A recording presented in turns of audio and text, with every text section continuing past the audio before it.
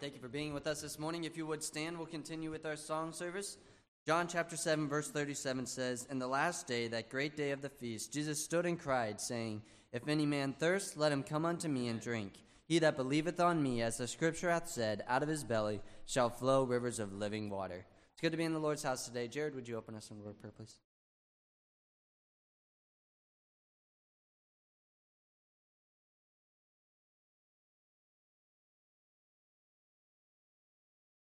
And join us in singing hymn number 227, Saved by the Blood of Jesus.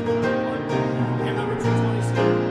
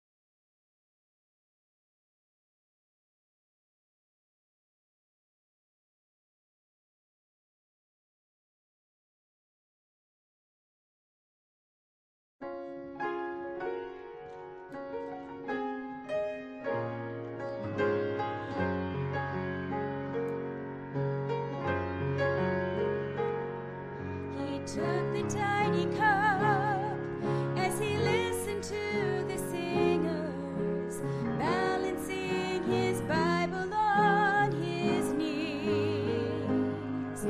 And in a clumsy moment, the cup slipped through his fingers and spilled across John 3:16. It soaked through Luke and into Mark and all the way to Matthew. The purple made the scriptures hard to read.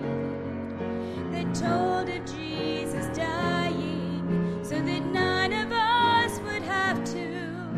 And all at once the man could see. And he thought every page is stained with blood. Says we're saved by Jesus' love. We've just got to tell the story of every page that's stained with blood. Every page that's stained with blood.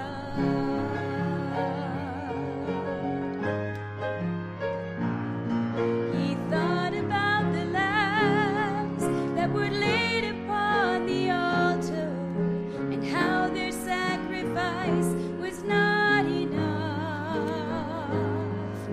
He thought of all the people with no righteousness to offer, deserving death for what they had done. He thought of how the human race required a lamb to save it, for sin and guilt are everywhere we look. Then he stood before the people, and the message that he gave us was written from that blood-stained book. And he said every page that's stained with blood says we're saved by Jesus' love. We've just got to tell the story of every page that's stained with blood. Every page that's stained with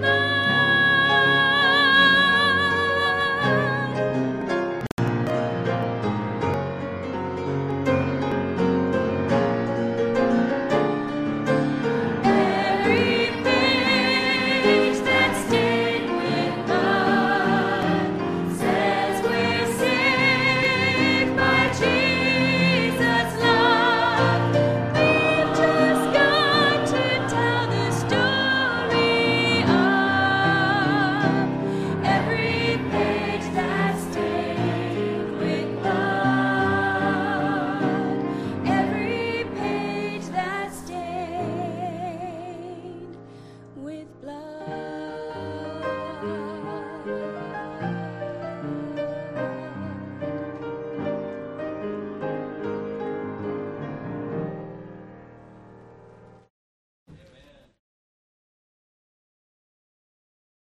If you would stand once again, we'll sing hymn number 185, My Savior's Love.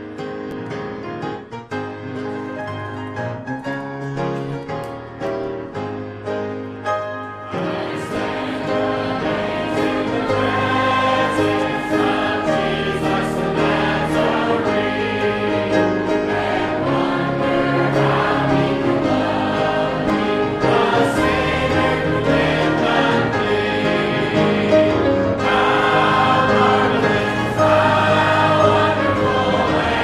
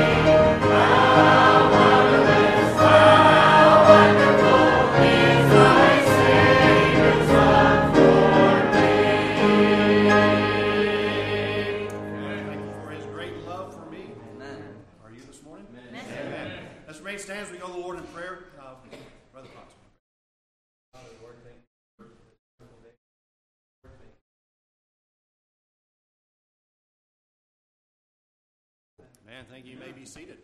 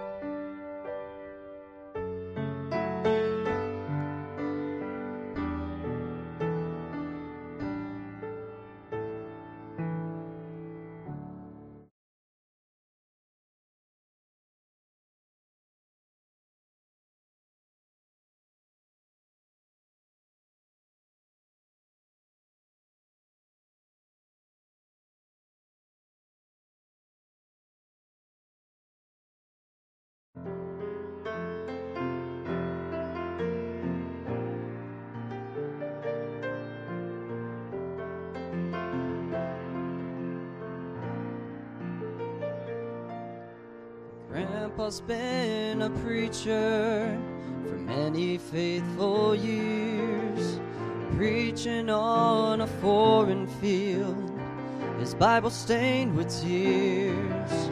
He told about salvation's plan and how God became a man. Growing up, I heard this story time and time again, but I made it mine. The story he was telling of a Savior sent from heaven for mankind. I made it mine. I can't rely on Grandpa's faith to take me across the line. By the blood it's washed away. I thank God for the day I made it mine.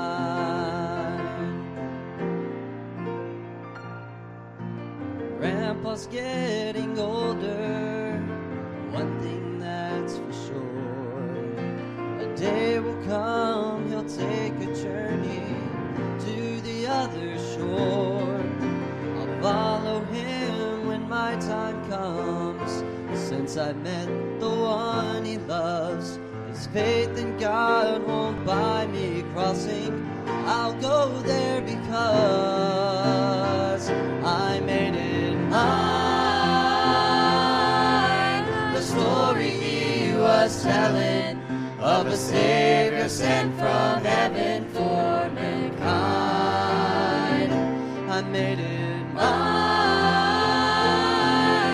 I can't rely on Grandpa's faith to take me across the line. By the blood it's washed away. I thank God for the day I made it mine. I made it mine. The story he was telling of a Savior sent from heaven for mankind. I made it mine. I can't rely on Grandpa's faith to take me across the line. By the blood it's washed away. I thank God for the day I made it mine.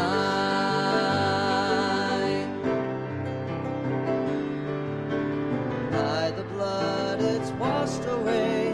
I thank God for the day I made it mine.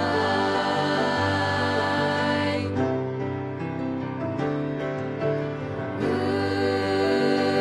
I made it mine.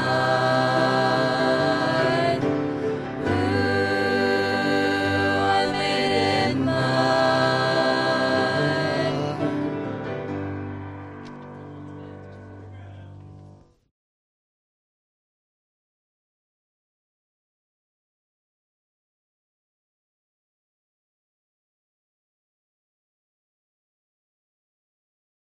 Let's stand once again. We'll sing hymn number 145. It is well with my soul. Let's lift it up to the Lord. Hymn number 145.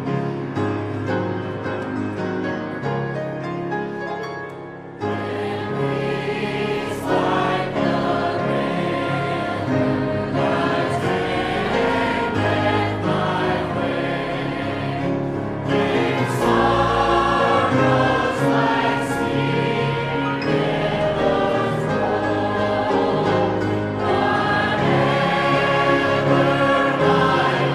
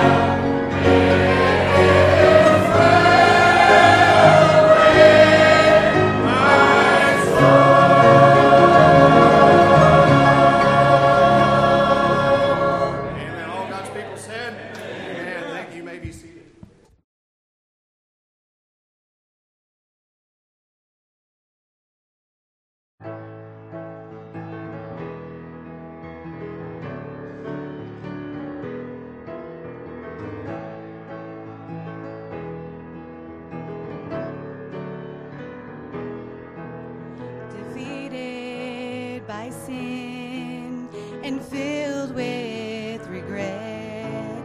This wasn't the first time. How could he forget? With one plea for mercy, his presence drew near. How can this be happening? My eyes filled with tears.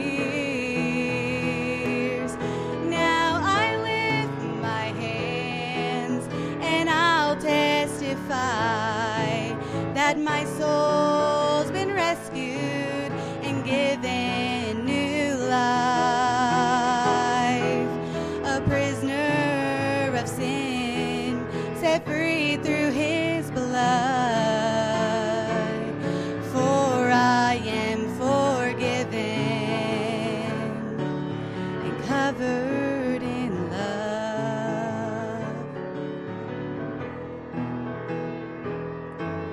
Each day has its battles, and still I may fall, but his hand will catch me to guide me along.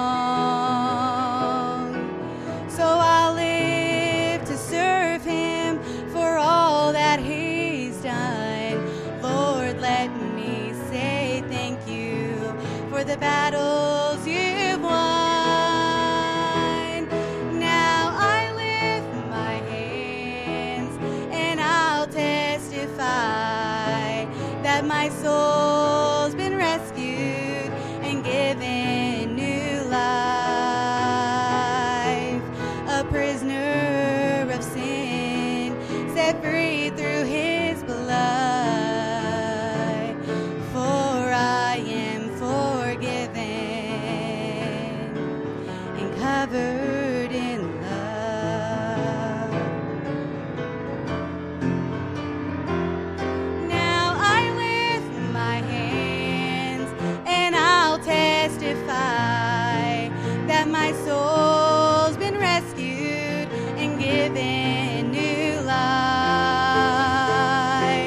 A prisoner of sin, set free through his blood.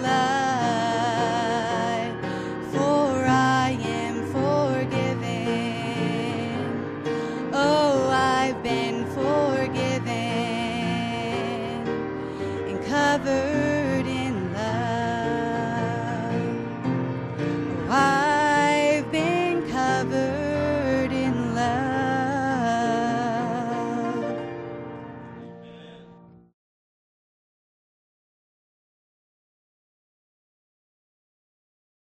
Well, amen. It's good to be in the Lord's house today and to have you with us. You would take your Bibles, and we're going to be turning to the book of Romans, Romans chapter 7.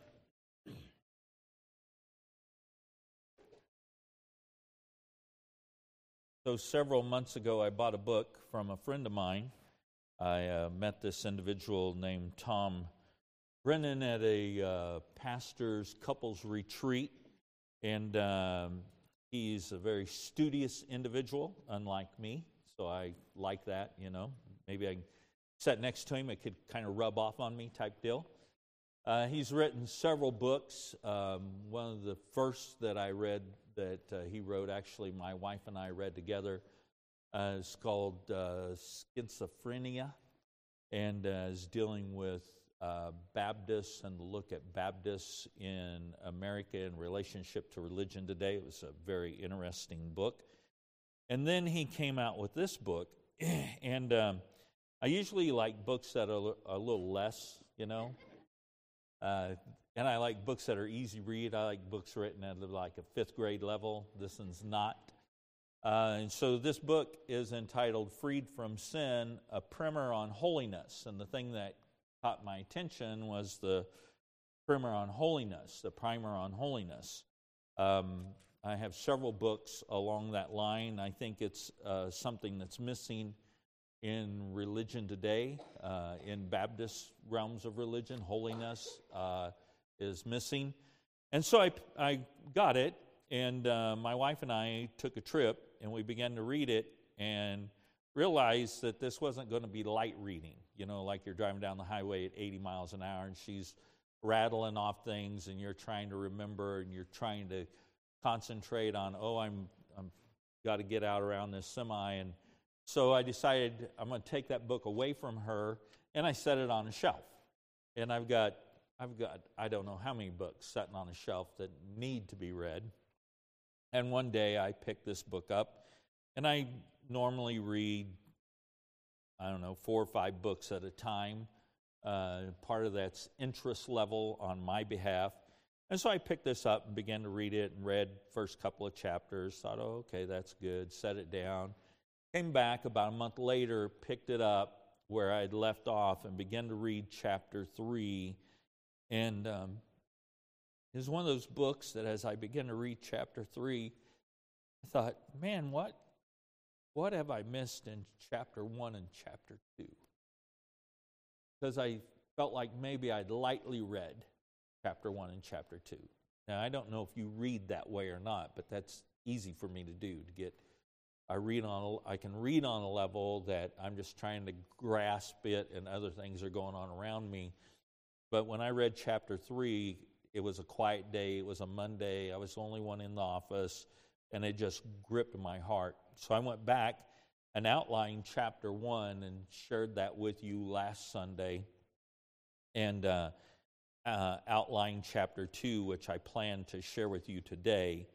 And this book is just, I don't know how long I'll preach to you out of this book. There's 49 chapters. I don't think you're going to get all 49, but if you do, if they're as good as the first 3, it's going to be well worth it, okay? And it may be one of those things that I put down. I may preach a series of, he's broken it up in like 5 chapters in a grouping, and so I may do it that way and then preach 5 messages, step away, and come back. But I want you to tune in with me, okay? This is not light preaching. Last Sunday was not light preaching. It was targeted preaching. And we're dealing with the issue of sin. And I'm afraid that what's happened in America is that back in the 19th century and the 20th century, as America was coming along, being founded, we were founded as a Christian nation. I don't care what one of the presidents said. Anyhow, I won't go down that road, although I really want to. We were founded as a Christian nation, and schools used to meet in church houses, and many times they were taught by preachers and pastors because they were the more educated people in the community, and so they would teach and preach, and so you would grow up.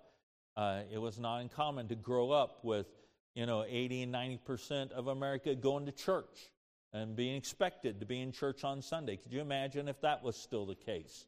Rather than when I get home and I drive down my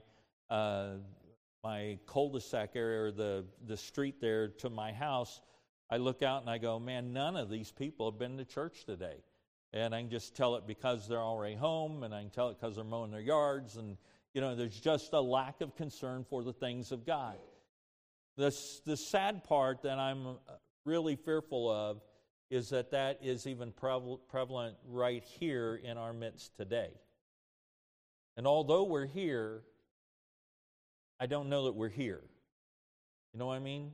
I don't know that we're really grasping all that is to be grasped when it comes to the things of God. And so I would just challenge you, kind of hook up and stay with me today. I'm going to throw some thoughts at you. Our message today is entitled Sin Defined, and I think it's good for us to have a good working definition of what sin is. And I'll start with this, 1 Timothy chapter 1 and verse number 15. Paul is writing, and he says, "This is a faithful saying and worthy of all acceptation, that Christ Jesus came into the world to save sinners, of whom I am chief." And I don't know how many times I've read through that, and I think that what I do is when I read that I am chief, I think back to, well, Paul was talking about back when he persecuted the church, back when he'd take Christians bound and lead them to the Colosseums to be put to death. But I don't think that's where he's at. I think he's talking about where he is right there, that he still looks at his life and he realizes that he is chief of sinners. So here's where I'm afraid America is today. I'm afraid most of us don't look at ourselves and feel like I'm a dirty, rotten, filthy, wretched sinner. I think we might think the guy next to me is. I might live with a dirty, rotten, filthy, wretched sinner. Now, I know some of you are thinking that. I know you are. But the truth of the matter is, if Paul, who wrote a majority of the New Testament, can speak of himself and say, I am a chief of sinners, then I think we ought to really evaluate, where do we stand in God and where do we stand in sin? And does sin make us mad?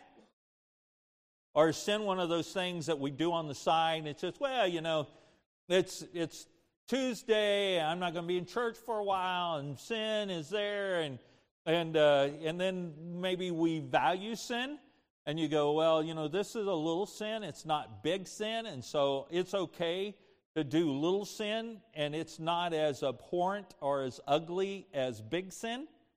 And we're going to consider those things today, okay? Romans chapter 7, where I took you as we started today, Romans chapter 7 and verse number 13. Was then that which is good made death unto me? God forbid.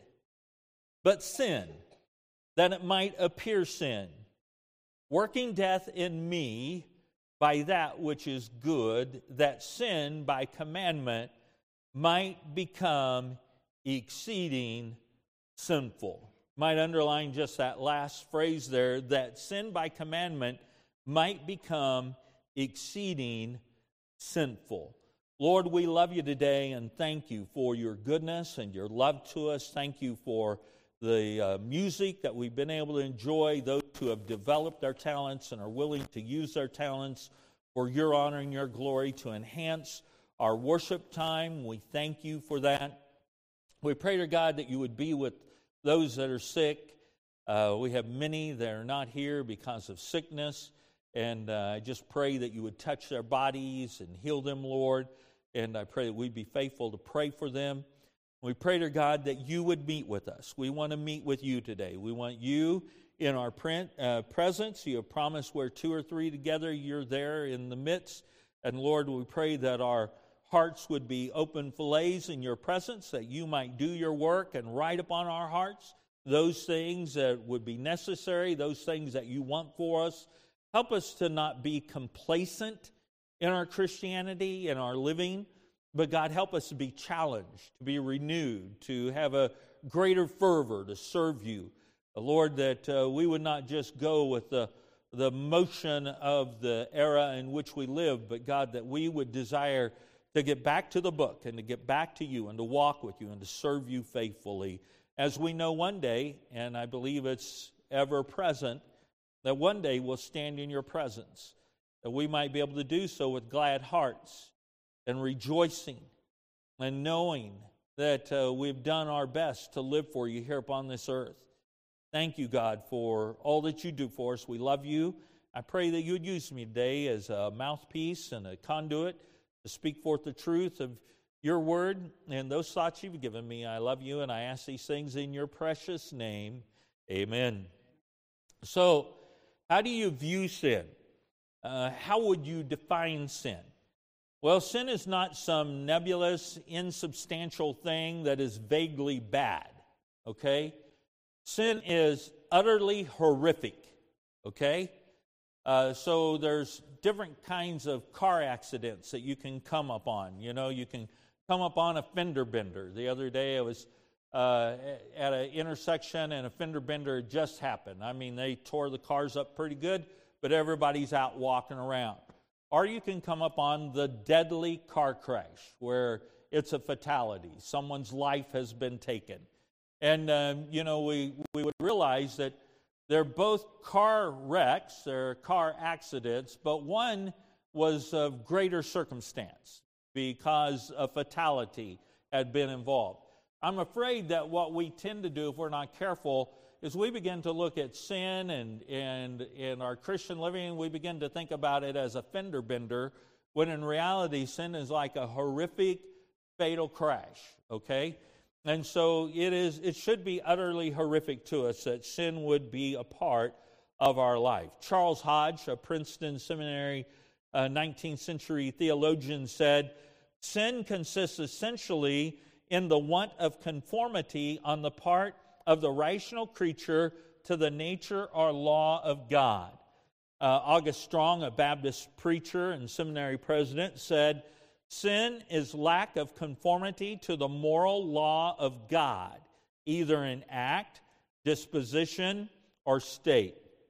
R.C. Trench, who was a 19th century theologian, wrote, sin is the missing of a mark or aim, the overpassing or transgression of a line, the disobedience to a voice, the falling where one should have stood upright, ignorance of what ought to have been known,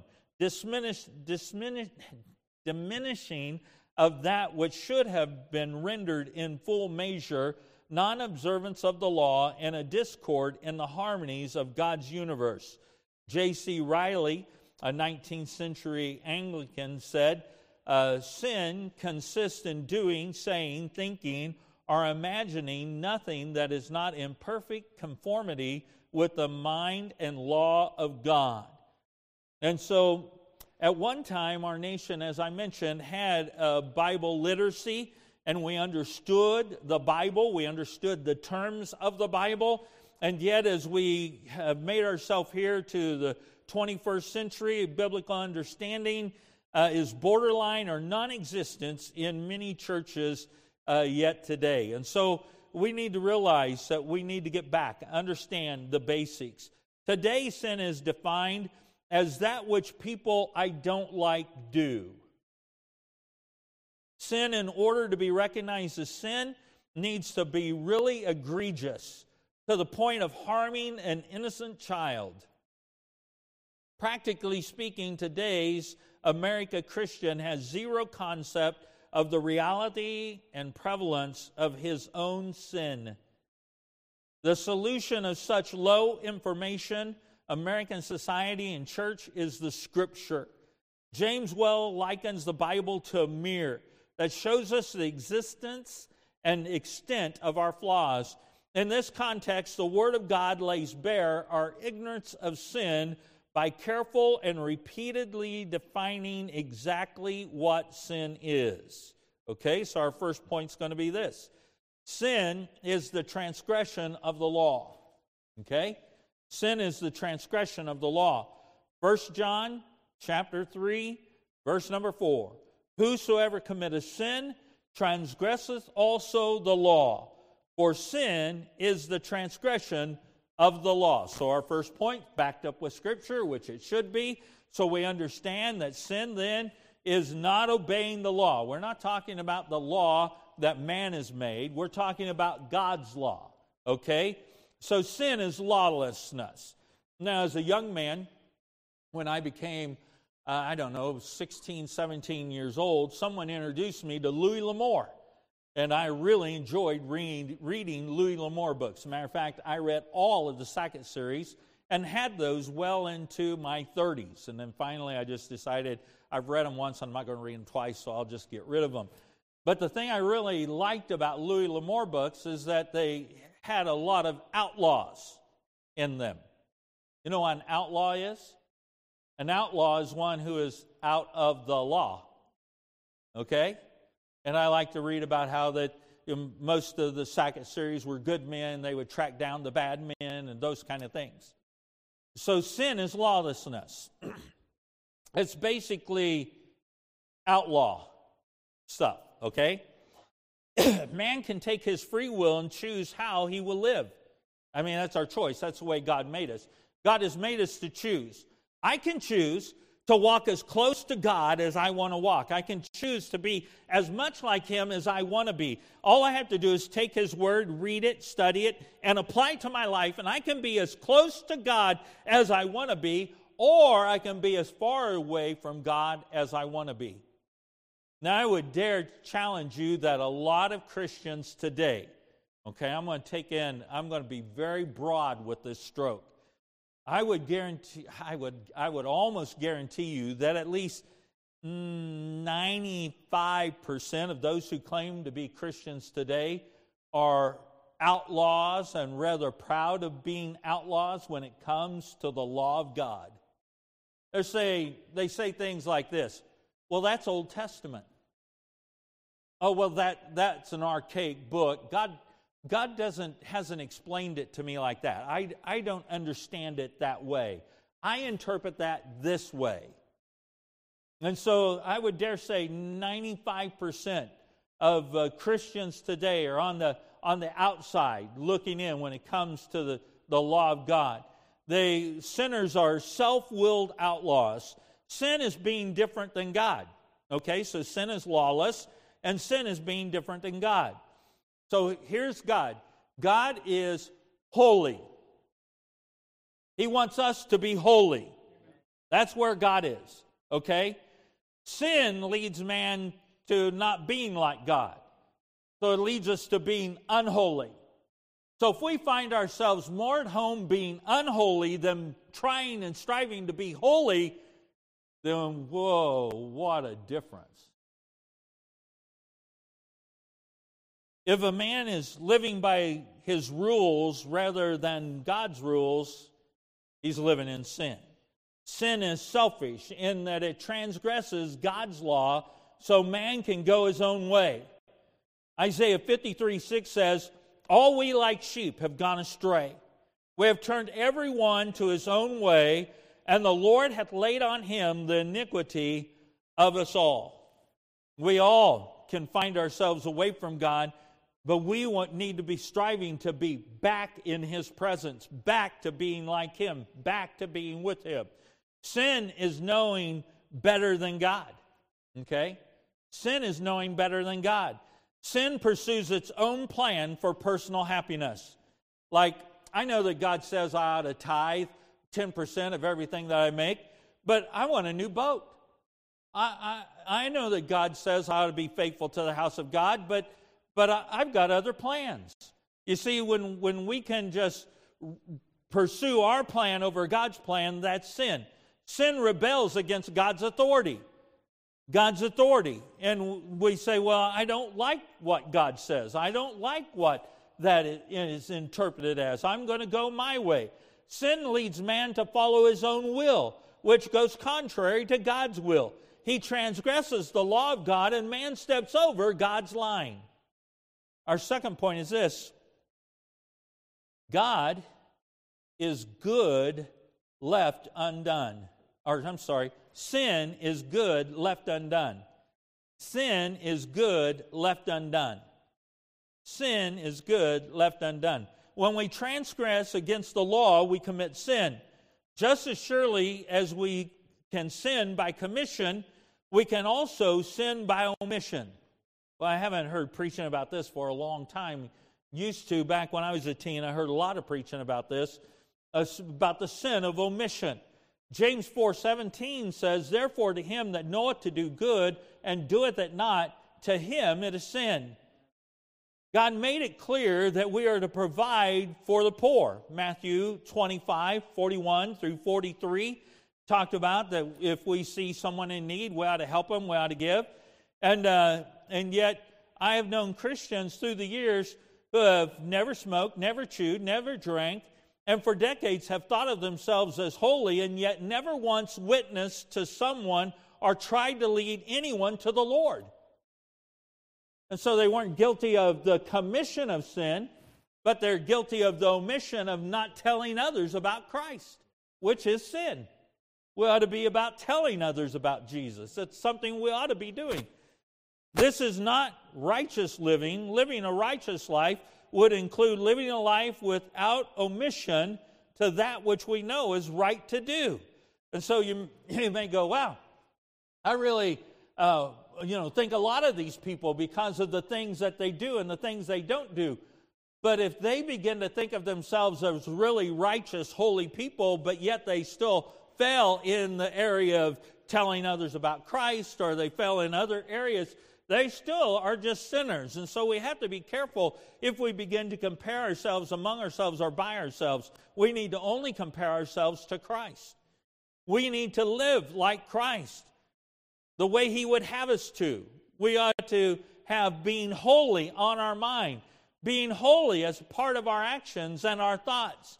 So we would not just emphasize the negative in Christian living, but also point to positive living.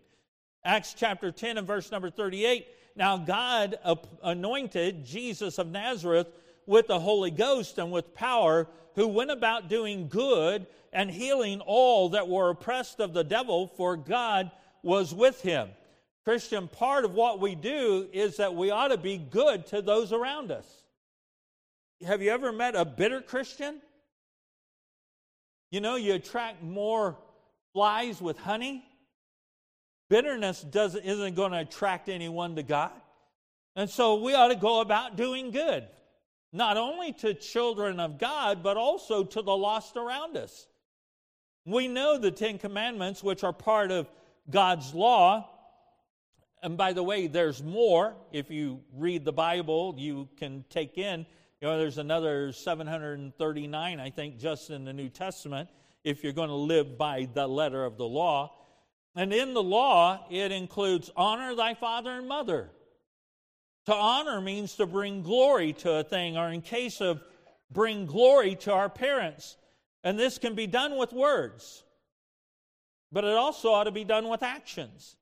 If we say we honor our father and mother, but we do it in word only, we fail.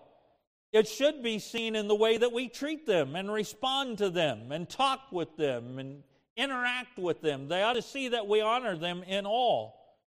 Sin is not just in what we do, it is just as much in what we do not do, or that we should have done.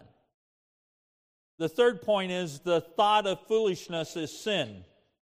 The thought of foolishness is sin.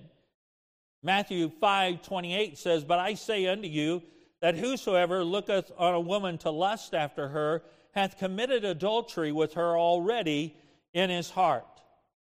Holiness is an inward grace that looks its way outward, or that works its way outward. So holiness is something that ought to be inside of us and works its way out of us. Wickedness is an internal cancer that eventually works its way out. I don't know you. I know you, but I don't know you. The one sitting next to you, your spouse, probably really does not know you as God knows you. But I'm guaranteeing you, if the sin is prevalent in your life, no one may know it now, but that sin as cancer will eventually work its way out. It will eventually come forth. It will eventually show itself. You can hide it for a little while, but it will catch up with you. And so in Proverbs 24 and verse number 9, it says, the thought of foolishness is sin, and the scorner is an abomination to men. And so we may think that we've got it hid. But it's foolishness to think that we have sin hid. Sin is in the thought, even if it never progresses into an action. And so a man may look at pornogaphy, and I don't get it, but they say women do too, so I'm just going to take it that women are into pornography too. So that a man or a woman might be into pornography, and they might be saying that this is just something that affects me, but they fail to realize it affects the spouse, and it affects their children, it affects the rest of their family, it affects the church, it affects their friends and those around them. And they may think that this is a sin that's just mine, that is mine, and no one, it's not going to affect anyone, but it will eventually. It will eventually. Murder's sin. I'm sure that I wouldn't get an argument on that. To murder someone is wrong. So is the thought to kill someone. The Scripture says that even to hate someone. Matthew 5:21 and 22 says, ye have heard that it was said by them of old time, thou shalt not kill, And whosoever shall kill shall be in danger of the judgment. But I say unto you that whosoever is angry with his brother without a cause shall be in danger of the judgment. And whosoever shall say to his brother, Raca, shall be in danger of the council. But whosoever shall say, thou fool, shall be in danger of hellfire. So it's our thoughts, not just our actions. It's our thoughts, not just what we say, not just the way we live. Adultery is sin. We have no problem recognizing adultery as sin and very grievous to the heart of God. But so is to lust after a woman. In Matthew 5:28 says, but I say unto you that whosoever looketh on a woman to lust after her hath committed adultery with her already in his heart. And yet I've heard individuals say, it's okay to look as long as I don't touch. Wrong. Wrong. Wrong. I was watching a TV show, and they were making lists of those that would be okay for them to have one-night stands with. And they were other high-end actors. They all had this list. And then one of the actresses showed up, and this guy goes, well, I had you on my list, but I crossed you off. And the whole sad point is this, it's still sin just to think of it. Yes. God's given me a spouse, amen? And that door's shut. Some of us believe it. The door's shut, it's sealed, I have no reason to be thinking or foolishness. Not just my actions and non-actions will be judged, but so will my thoughts. Romans 7:24 says, O wretched man that I am, who shall deliver me from this body of death? Man, I'm telling you, I can't wait to get to heaven. It's going to be so awesome to lay aside all that I've had to put up with in this body all these years, to be able to lay aside that sin that pulls at me, that battle that takes place between the old man, the new man, and all that has been having to be dealt with all these years, and to step into the wonderful glories of heaven. I'm telling you, just that fact makes heaven so exciting to me. Not alone that I'll never die, I'll never have a pain, I'll never have problems, but just the sin factor will never have to be dealt with again once we get to heaven. I'm telling you, glory, hallelujah. Number 4, whatsoever is not of faith is sin. Scripture does not list every possible sin for us, okay? You go, okay, I'm going to go through, I'm going to list every sin that I find in the Bible. I'm going to live not to commit any of those sins. It's more than that. The Bible also teaches us sins by principle. A principle is a general expression of God's will, often with a wide application. In Romans 14:23 it says, and he that doubteth is damned if he eat, because he eateth not by faith. For whatsoever is not of faith is sin. A friend of mine, Albert Barnes, wrote, in all cases, if a man does a thing which he does not believe to be right, it's sin, and his conscience will condemn him for it. Galatians 2:11 and 12, but when Peter was come to Antioch, I withstood him to the face, because he was to be blamed. For before that certain came from James, he did eat with the Gentiles, but when they were come, he withdrew and separated himself, fearing them which were of the circumcision. And so Peter was having this issue. He was dealing with the Gentiles. He was dealing with the Jews. He became worried about, if I stand here, then this is going to cost me this. And so if we look at ourselves and we say, I'm a child of God, I'm a Christian, if I take a stand here, it might cost me here, then that decision you're making, that's sin over there. So I was just this weekend visiting with my wife's cousin, who has been here several times. He's an IT guy, and they've lived in Ohio for years. And he had recently lost his IT position, so he had this headhunter find him a job, and he was interviewing with this several people for this job, and he went in and sat down, and the lady doing the interview said this, "I'm a Christian. I just want you to know that up front." He said it was the best interview I ever had. I said, "I'm a Christian too," and they talked about their salvation, and they talked about what God had done for him, and all those things. You know, he could have gone in with this idea, I cannot reveal that I'm a child of God. If I reveal that I'm a Christian, it may cost me my job or the opportunity to get this job. I really need this job. I really need this money. I need this stuff. And yet God kind of opened the door for him when the boss said, "I just want you to know I'm a Christian." And he said, "It's been pretty neat. We've had Zoom meetings where we've participated." And she had 10 new employees. She said, I want you to write down the greatest statement that's ever affected you. And so it had all these different statements from people, famous people that these people had written down and made a part of their life. And she said, "I want to share you mine." And she said, she shared Philippians 4, I believe is verse number 8, "Whatsoever things are lovely and good report." And she shared that, where all the rest of them were sharing outside influencers. She shared the Bible. And so all unrighteousness is sin. Sin, that's our fifth point. All unrighteousness is sin. Not all sin is equal, okay? Not all sin is equal. Matthew 10:15 says, "Verily I say unto you, it shall be more tolerable for the land of Sodom and Gomorrah in the day of judgment than for that city."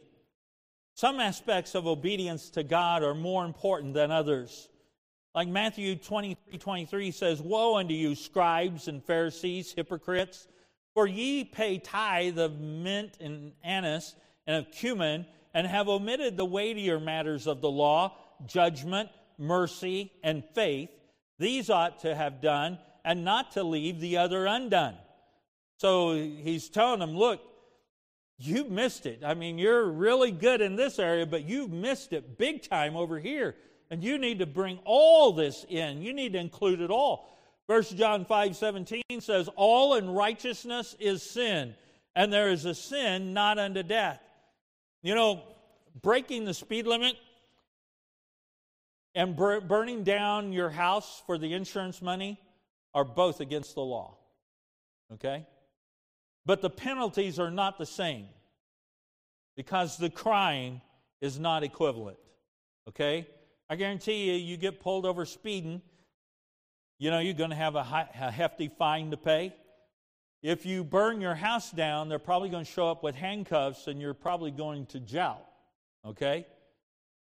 So it's a difference. And we might look at sin and we might say, yet sin is still sin, because it is. And so it's a violation of God's law, whether it's a little sin or a big sin. You used to hear him talk about white lies. Well, I'll tell a little white lie, which is a half-truth, which is sin. It's like having a gallon of milk that's 2 weeks past expiration. You hold it up, you see all the junk on top, and you look at the bottom, you go, but that down there on the bottom looks good. But it's getting through the top to get to the bottom, right? I ain't interested. I'm dumping it down the drain with lots of water. I don't want nothing to do with it. Sin is still sin. It's a violation of God's law. It's still rebellion against God. It's still selfishness and pride and arrogance. It's destructive, and all so much the more if I try to justify it. And I look to think that someone else's sin is worse than my sin, so I'm not as bad as them. We miss it. We're not to compare ourselves among ourselves. We're to compare ourselves to our walk with Him. We're not all on the same path as far as our walk with God. Okay, we are all on the straight and narrow path, But what I'm saying is some of us are ahead on that path, and some of us are just beginning on that path. And it's okay to be just beginning. But the sad part is in between, there's a lot of people who have just sat down on the path. And are like, it was too much work. I've got some things I've been wanting to do. And you know, my job now, I have these commitments, and I got these engagements and these things. And they're pulling us away and away and away from that path of walking with God. And we find ourselves farther and farther behind because we've decided to let the world influence us. And we've decided to say, oh, sin is just a small thing, and it's going to be something that's already forgiven, and God's going to overlook it when I get to heaven. It's not going to be that bad a deal. But you know that you don't just pay for sin when you get to heaven, don't you? You pay for it here, now. Decisions that you make and the way you choose to live, all those things we pay even now. You know, I've sat through a lot of soul-winning classes, okay, how to win people to the Lord. One of the first things that they'll tell you in a soul-winning class is you've got to get the person you're talking to lost before you can get them saved. If you can't get someone to admit they're a sinner, you're not going to be able to convince them that they need Jesus. Because someone who's not a sinner, oh, I'm a good person, I don't need Jesus. You know, it's harder and harder to get people to admit that they're sinners. So my son, he has this witnessing technique that he does, and a lot of times he'll go up to, let's say it's Charles Hill. He goes up to the guy and he's talking to him. He goes, so, you know, I have a problem. Sometimes I tell lies, and have you ever told a lie? And he said, there's been times that people say, no, never told a lie. That's like basic sin, I think, isn't it?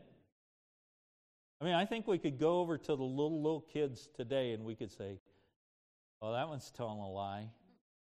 You know? I've seen babies out of the hospital telling lies. They're crying. Nothing's wrong with them. You little liar. I just bought my wife another little wiener dog. The third one. Well, if we go through the list, it'd be more, but it's the third one in our house now. But this dog is, I told her, I said, I thought I was buying a wiener dog. Instead, I bought a whiner dog. It just sits there.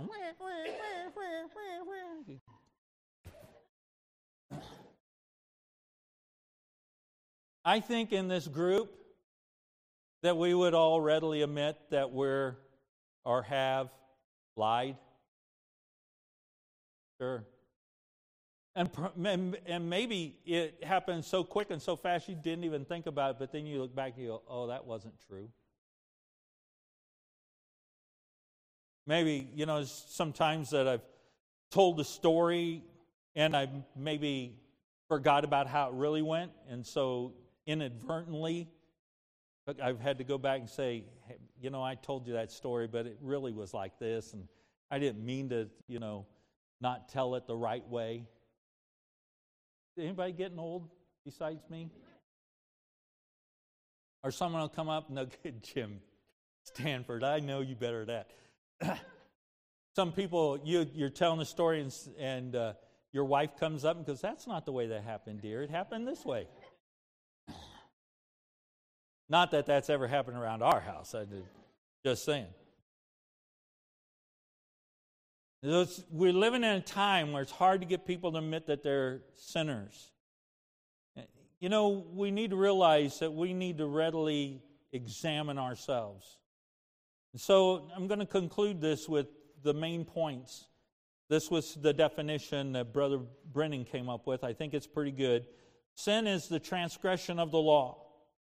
Sin is good left undone. If we have an opportunity to do good and we haven't done it, then that's sin. The thought of foolishness is sin. The lustful thoughts, the prideful thoughts, it's sin. Whatsoever is not of faith is sin. And all unrighteousness is sin. Lord, we love you today. And I thank you so much for the truth of your word. Thank you for the simple book that I found, the way it's challenged me. I pray that I've been able to convey even some of that, to your people here today. And Lord, I pray that we would stop and really consider sin, its weight, its burden upon our society, upon our churches, upon our families, upon our own personal lives. And Lord, might we examine and think, Lord, do I need to change? Is this an area or issue or a problem, or will it create an issue or a problem in my life, something that needs to be dealt with? And God, if so, I pray that you give us the grace to deal with it. Thank you for your goodness and your love to us today. Thank you for the opportunity to be together this morning. We love you. We ask these things in your blessed name. Amen. Would you stand with me? I'm going to sing I'll Live for Him. God's spoken to your heart. Encourage you to come, whatever your need. Brother Foster, if you would. My life, my love, I give to thee, thou Lamb of God who died for me. Oh, may I ever faithful be, my Savior and my God. I'll live for Him who died for me. How happy then my life shall be. I'll live for Him who died for me, my Savior and my God. I now believe thou dost receive, for thou hast died that I might live, and now henceforth I trust in thee, my Savior and my God. I'll live for Him who died for me. How happy then my life shall be. I'll live for Him who died for me, my Savior and my God. O thou who died on Calvary, to save my soul and make me free, I'll consecrate my life to thee, my Savior and my God. I'll live for Him who died for me. How happy then my life shall be. I'll live for Him who died for me, my Savior and my God. Patch program will be the start of our afternoon service. Encourage you to be back for that. There's such a blessing to see those children use their talents for the Lord. Fall Praise Festival will be this coming Saturday, begin at 4:30 out at the Foster Farm. There's a sign-up sheet on the back table. If you need the address, you can see Brother Foster or myself. We'll be glad to get you fixed up to get out there. Always just have a good time of fellowship. And then teen fundraiser next Sunday. So we normally break at this time and have lunch. The teens are providing lunch next Sunday. And if you want to sign up to help them, you can on the back table, by the way. But they're going to have a Mexican fiesta. And so there'll be a donation. There'll be a box. You can just give whatever you'd like. And it'll go to help them for camp and things like that, trips like that. And so if you can just plan to be a part, they'll be serving you drinks, and I think they're going to bring you dessert. And so it'll just be a good time. And looking forward to being a help to our teenagers. Amen? Amen. Ladies, Thanksgiving, November 5th. You mark that down. Sign-up sheet on the back table. Daylight savings timing, November 6th. Also, we do have several that are sick. I talked with Brother Russ today on the way to church. He's got pneumonia. And so if you pray for Brother Lyons, he is back here, but came down with that stuff. Others that are sick, I ask that you remember to pray for them, lift them up also. You can look around. You don't see people, you can probably pretty well assume that they're sick and they need your prayers. Right? Good to be in the Lord's house today. Brother Chris, would you dismiss us in prayer?